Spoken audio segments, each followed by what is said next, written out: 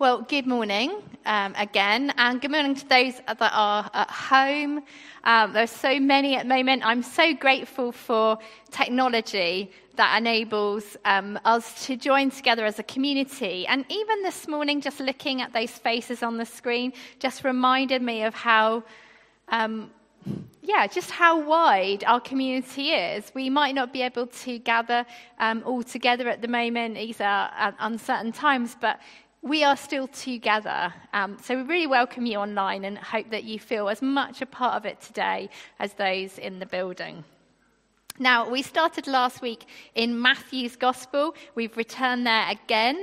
And every spring we come back to a Gospel, and we're in Matthew's, and we're looking at the Sermon on the Mount. And last week, Jez kicked us off by looking at Jesus and looking at the word disciple to mean to learn, to begin to help us think about who we are learning from.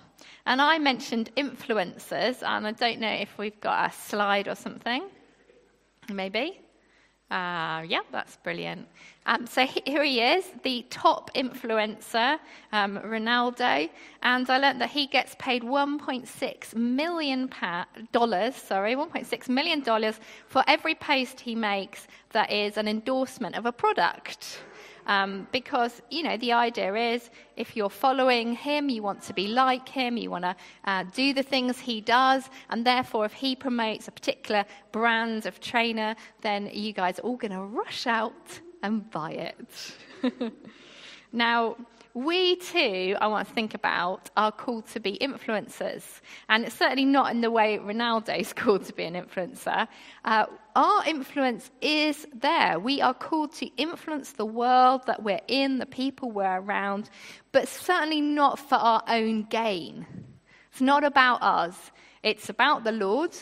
We want to be influencing others for good, to make the environment that they're in a better place, and to point all the glory and all the honor to Jesus. A really good example of this, here's up the National Nobel Peace Prize, of course, Desmond Tutu, who passed away recently. A great example of somebody working to bring peace, to be a peacemaker. Chairing those peace and reconciliation meetings that he often broke down in tears. And yes, he was so well known for his human rights activism. And he did that in a very peaceful way. He didn't want any violence, but he expressed that beatitude of being meekness. Meek, not weak, we say. It means a solid determination to bring about change, but not by violence, not by pushiness, but just trusting the Lord. And there was immense love for this man. The Archbishop of Canterbury said of Desmond Tutu that the most thing that he'd received about him was these words, that when there was darkness, he brought light. When there was darkness, he brought light. And not all of us will be called to be a Desmond Tutu, bringing that sort of light. But we are all, as Jesus says in the sermon, he says we are light. We are the light of the world. We are to be salt and light wherever we find ourselves. And here in the city, we see the whole church, including ourselves, joining together to bring salt and light out on the streets, in the street pastors, there in the homeless shelters, there in the food banks, serving those experiencing food poverty, being there and making a difference. And as we listen to Jesus' words over the next few weeks, like Jez, I'm going to be encouraging us to read those words again and again and again. We can sometimes look at the Sermon on the Mount and think, oh, well, I know what that says. Even if you don't know much about the Bible, you might know something like turn the other cheek. But I don't want us to just sit with, I know what it says, but to really be sitting at Jesus' feet and saying, I want to learn what this means for me. Because that's a really different attitude, isn't it? To, I want to learn about the Sermon on the Mount, to, I want to learn the sermon. I want to learn from you, Jesus. And throughout the centuries, people have tried to understand what it means to put these words into practice, to be the light in the world. And Augustine was the first guy he came up with this, he called it the Sermon on the Mount. But during that time, the Sermon on the Mount became very much legalism. It became about laws that you had to achieve, and there were sort of some that were good, easy to do, that the novice Christian could start off on, and then they got to the very hard ones that only the best of Christians could get to. And I guess as a reaction to this, some people say, they're not meant to be laws, we're not meant to worry about them, they're something of the past. Another reaction to Jesus' teaching is that these laws are impossible to keep if you stay in the normal society. If you're in the real world, then you can't keep them. And this has led to things like withdrawing into monastic communities, or more recently, withdrawing just into communities that sort of shut themselves off from the world. And the people who've done that have sort of either thought of themselves as spiritually more kind of better than others, or they've looked at those staying in the world and said, to stay in the world is to compromise what Jesus says. You're watering it down, or you're living a completely double life. So we need to think, well, how do we read these words that perhaps at sometimes can feel impossible? In modern day kind of evangelical thinking, we think very much in terms of the now and the not yet, a progression of where we're going to see Jesus' kingdom come, and we are in the now. But in the now, what do we do with Jesus' words? How do we put it into practice in the real world? And I want us to be thinking about that over the next few weeks. Now, these first 12 verses are called the Beatitude. They start with blessed. Now, what does it mean to be blessed, people might say? We might go on and we might see someone on Facebook or on Twitter or something, and they might say, #blessed, and they've got this picture of their beautiful family, or they've a sporting career, they've made it, they've got an endorsement, or they've made it into a team, #blessed, or, so we see all these things, and blessed being associated with achievements or our situation that we find ourselves in or financial gain. As I'm looking at it, I thought it's often associated with #grateful. And I think that is a good thing, isn't it? To be grateful to God, to say to him, I want to thank you, God, all good things come from you. But is it blessed? In Jesus' time, health and wealth and prosperity and influence were also seen as blessed. They were seen as God's blessing on you. And so you could get this image that if you were doing well, that you were blessed by God. But if you weren't blessed, probably because you were doing something sinful.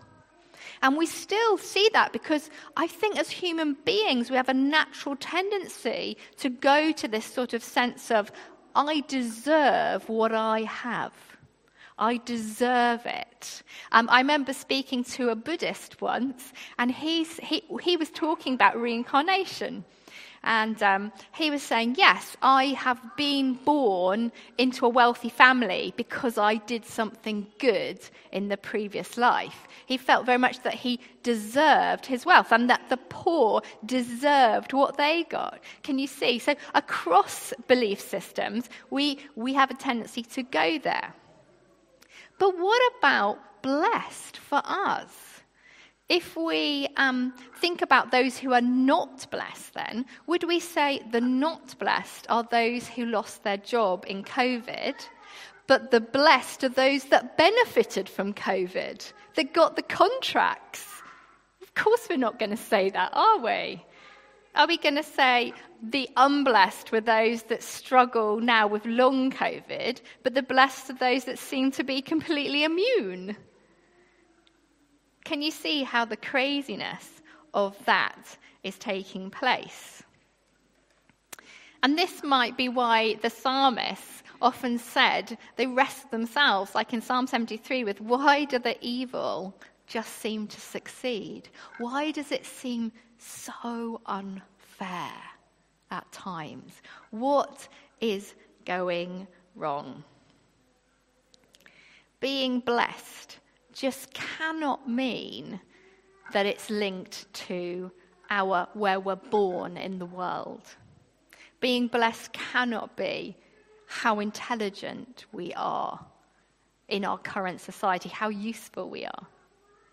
Being blessed can't be about physical strength or mental health, how much money you were born with. So what does being blessed mean? And I'm going to give you a minute to just think, what does being blessed mean? You can tell the person next to you. If you're at home, you can tell the person on your couch with you, or you can just sit quietly for a minute. I'm going to watch the clock and give you a minute. Okay, there's your minute. Well, in the Bible, there is no hint, really. There is not much about prosperity or perfect circumstances in the New Testament references. On the contrary, blessing is typically connected with either poverty, trial, or spiritual benefits of being joined with Jesus through faith. And Jesus launches his teaching here with blessed are the poor, or blessed are the poor in spirit. He seems to be launching with blessed are those that society thinks are unblessed. It's not exclusive to them, but it is inclusive. Jesus' words are good news for all. They all go, blessed are the, for they will. There is hope in Jesus' words. The king has come, as we heard last week, and the kingdom is being established. And these words stand alongside. You remember when Jesus stood in the temple and he unrolled the scroll from Isaiah and he said, the Spirit of the Lord is upon me to what? Proclaim good news to the poor, the prisoner, the oppressed, and to declare the year of the Lord's favor. So when we come to these words, how do we interpret them? Because some have written whole books on how we become more poor in spirit, or how we will lament more, things like this. How do we do that? Because if these words become rules and regulations, and that is not really, I think, what Jesus was after. We don't want to aspire to be more poor or more miserable. Although many monastic orders in the past have gone for that. In fact, banning joy, any joyful activities, as being sinful. But the kingdom of God and blessings that come are available to those who find themselves poor or lamenting. They are there for all. And those who find themselves blessed by God will find themselves lamenting and realize that they are poor. It's like a cycle. It is both for those in need and those to realize that they are in need. If we come to Christ and we're blessed, how can we not lament the situation that others find themselves in the world? How can we not weep next to our brothers and sisters who are struggling? Because if we don't, then we're not loving them. But in the lamenting, there is always hope, good news. And that's what Jesus is. When he comes, he brings good news. Those who live in our world with injustice find hope in Jesus' words that he is justice. He will one day bring justice. He will bring all things to a close and establish his kingdom here on earth. but those that are blessed here on earth, how can we not care about justice when Jesus' kingdom is about justice? Those who live in that state of guilt, thinking, I cannot ever be forgiven from this, can find mercy in Jesus. And how can we who found mercy in Jesus not offer mercy to others? Love and forgiveness to our enemies. And it's not new concepts. We find them in the Old Testament. To love mercy, to walk humbly, to do justice. In the book of Jonah, we see him struggling with the fact that God would love his enemy. Not new, but maybe clearer. And they are hard, impossible. To forgive someone that's hurt us or someone we love is so hard. It is hard work. These are not about work. Jesus is offering us blessings to enable us to do these things. When Desmond Tutu, when he witnessed things and he broke down, he showed something of a heart transformed by the love of Christ. It showed authenticity of emotions, that he could weep with those who weep and rejoice with those who rejoice. A new heart, a softened heart, is often a messy heart. And when people come to church sometimes, they say, they're leaving and they say, look, I'm really sorry, I just couldn't stop crying today.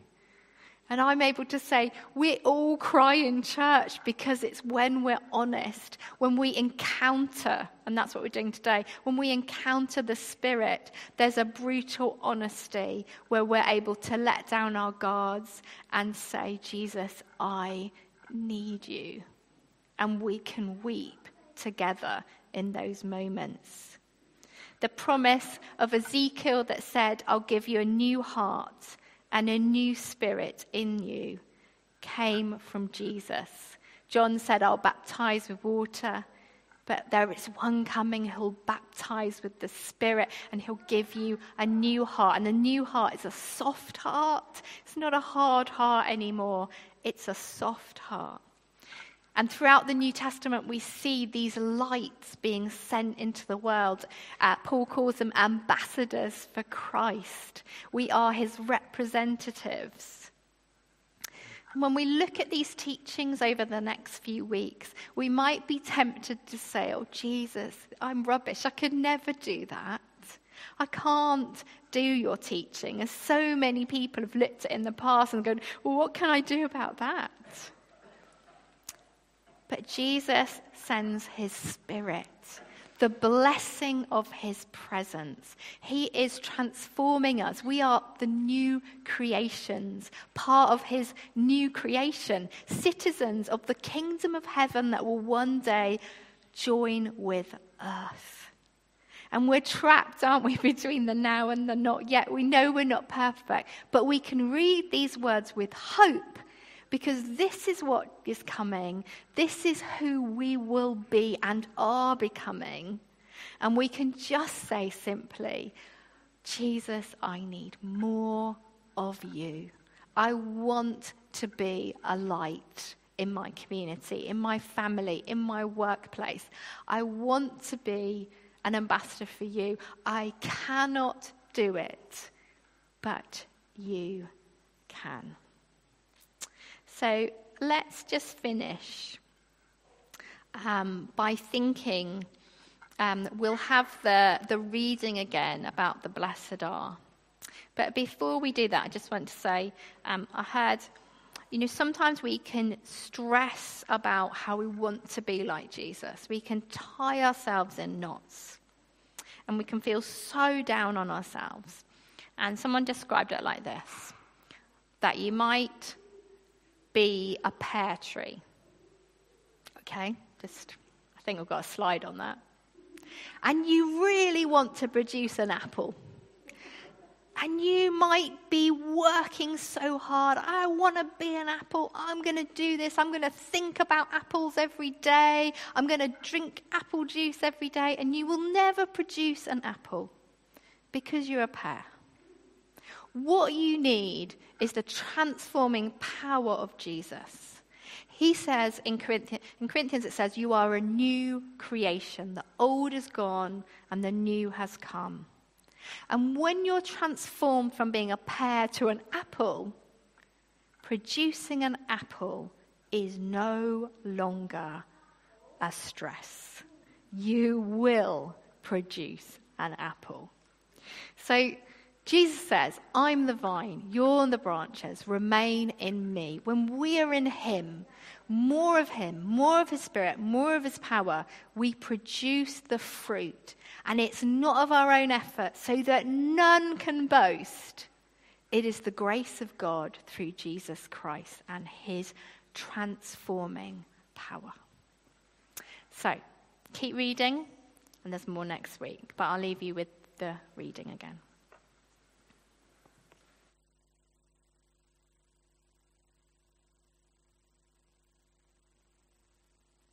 Now, when Jesus saw the crowds, he went up on a mountainside and sat down. His disciples came to him, and he began to teach them.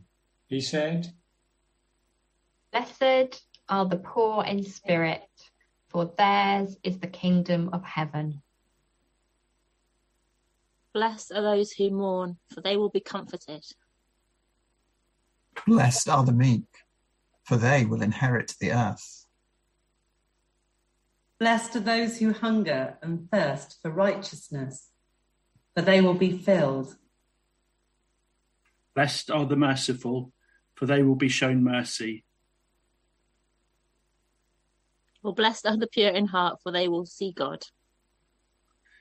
Blessed are the peacemakers, for they will be called children of God. Blessed are those who are persecuted because of righteousness, for theirs is the kingdom of heaven.